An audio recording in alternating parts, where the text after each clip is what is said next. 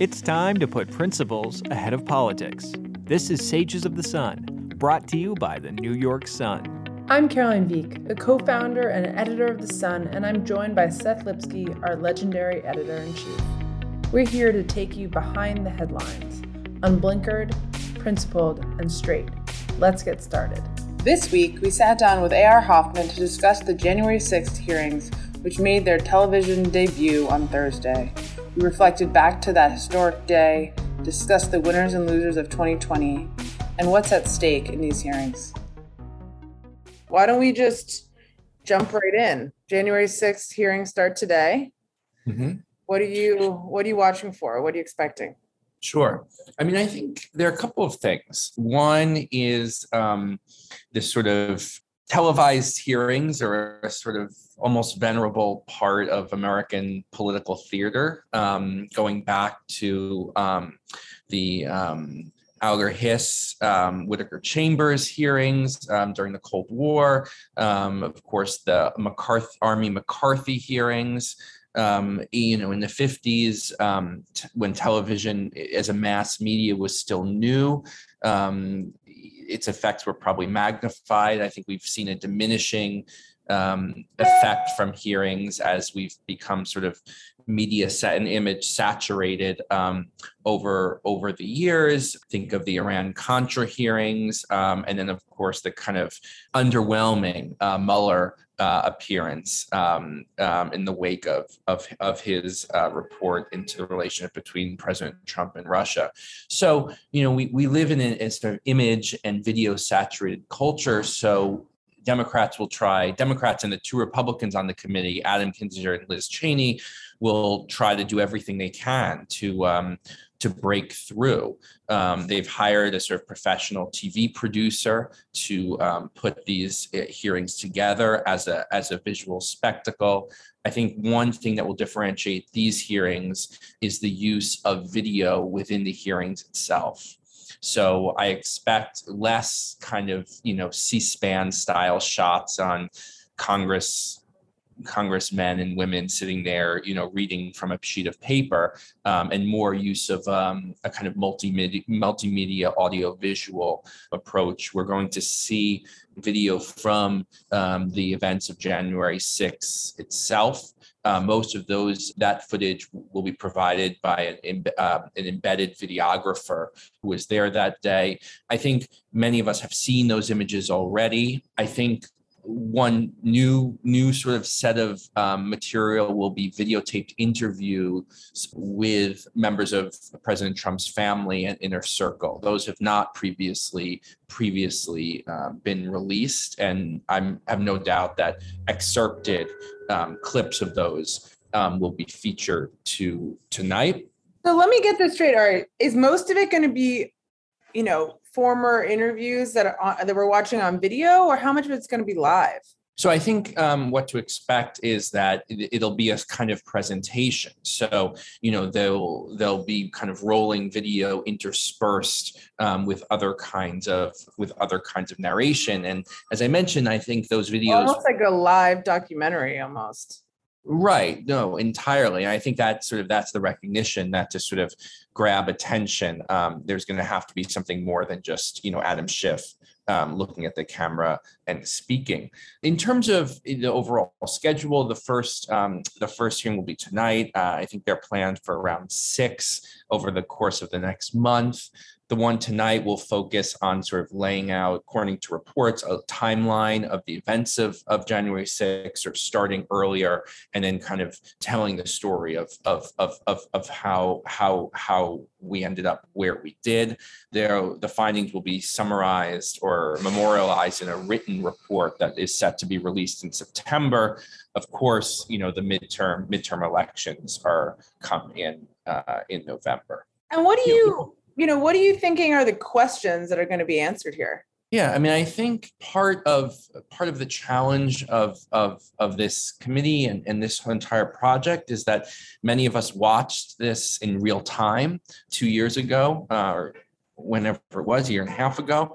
And so, I think it's difficult there to sort of generate new drama. I think There's been teasing to trailers. For example, some members of the committee have said, Jamie Raskin, who is one of the leaders of the committee, who was the manager for President Trump's second impeachment trial, which centered on exactly these events, and we'll get to that in a second, has said they found proof of more than just incitement.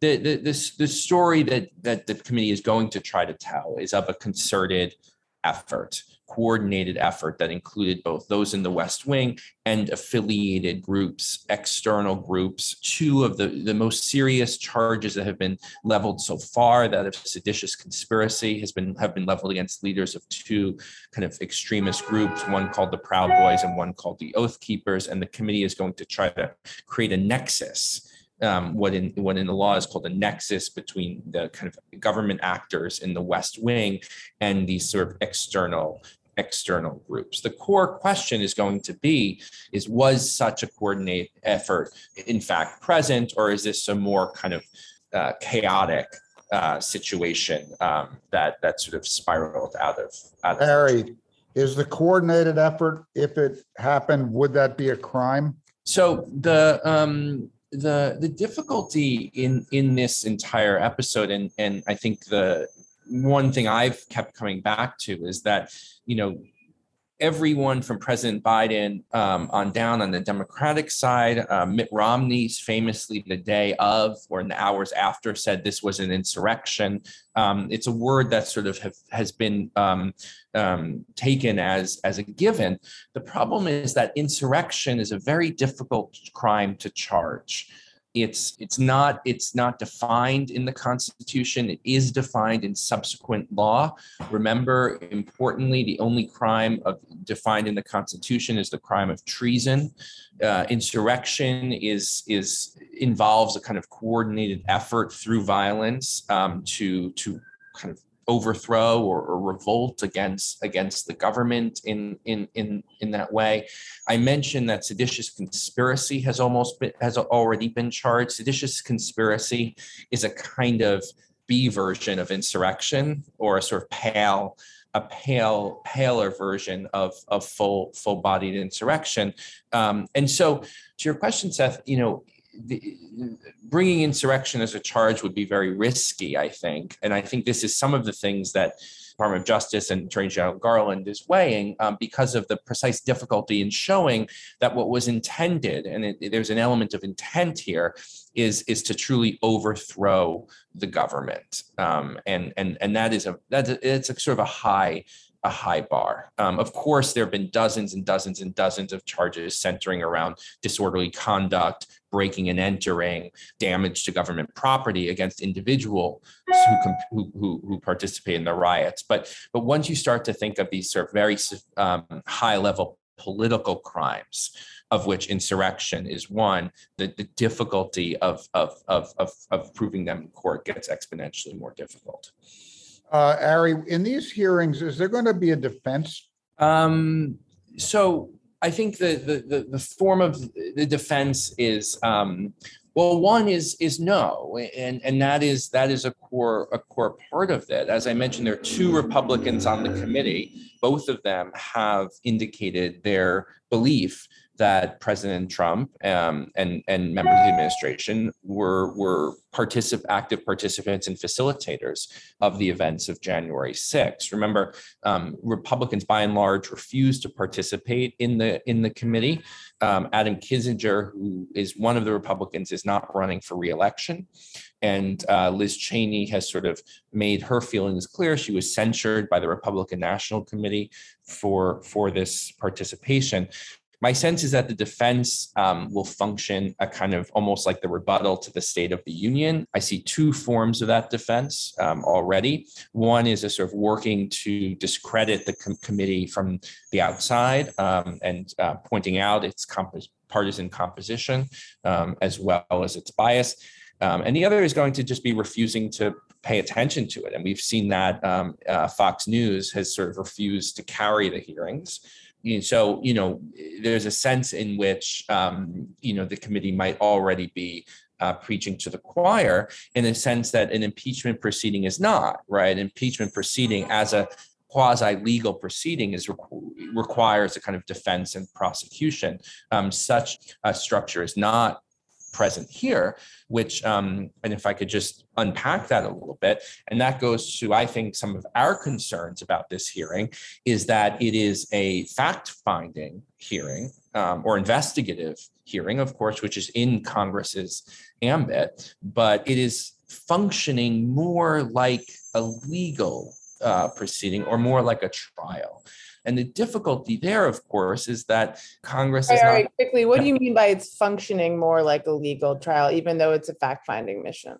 Right. Well, sort of, the line between sort of saying like, okay, well, this happened, we're investigating this, versus beginning to make statements that relate to guilt comes close to sort of feeling like it's acting as a kind of court or as a kind of judicial body. And the difficulty there is that there's a core constitutional principle banning and prohibiting bills of attainder, which are basically, one way to understand a bill of attainder is it's when a kind of legislative body acts as a judicial body and passes laws that target one person or sort of make one person's behavior criminal or illegal. And it was very important to the founders, who came from a framework in which those two functions, the judicial and the legislative, were mixed oftentimes,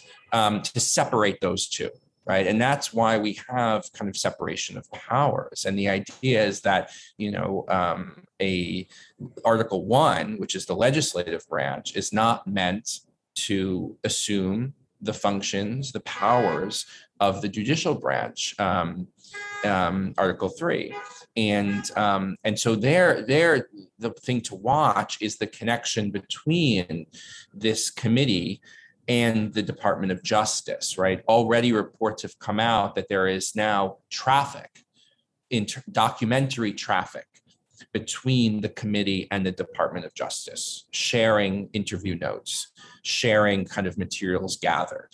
And so, the more those two are working hand in hand, I think the more there are legitimate questions around sort of, well, where does one end and the other begin? The ultimate charging decision will be up to Attorney General Garland. But if the two are working in concert, I think it starts to look a little bit the lines start to blur. I have a recollection that in the trial of Admiral Poindexter and Oliver North, the trials, I guess, they eventually were cleared because the Supreme Court said that evidence they had given in the congressional hearings could not be used against them in trial. And so they were cleared. That was an example of the mixing of the legislative evidence seducing process and the judiciary process. So serious issue, right? Yeah, and that's a great, it's a great precedent, partially because those were also kind of televised hearings. They also had to do with sort of political scandal or who knew what when. But Seth is exactly right. And the issue there was that the government had made promises to those individuals and granted them immunity in exchange for their testimony. And has that been going on here? There's not that we know of. There's been no sort of granting of immunity in terms of the testimony. But I think aside from that, it does bring up another sort of core constitutional question, and that is sort of one of double jeopardy. And that's the other issue here, right? Is, well, we've already had an impeachment proceeding on exactly this question. Now, the committee will say, well, we didn't know then what we know now. Okay, but it basically concerns President Trump's responsibility for the events of January 6th. And the Senate found President Trump not guilty. And it's important to say not guilty, right? Because it is a legal proceeding, an impeachment trial, and the Senate sits as the jury in that proceeding. And so, one question here, just as with sort of Oliver North and John Poindexter, well, the problem was immunity, but the problem was also a kind of trial on the same facts. Thank you for listening to this sample of Sages of the Sun. To listen to the whole episode and access our entire catalog, go to NewYorkSun.com. That's nysun.com.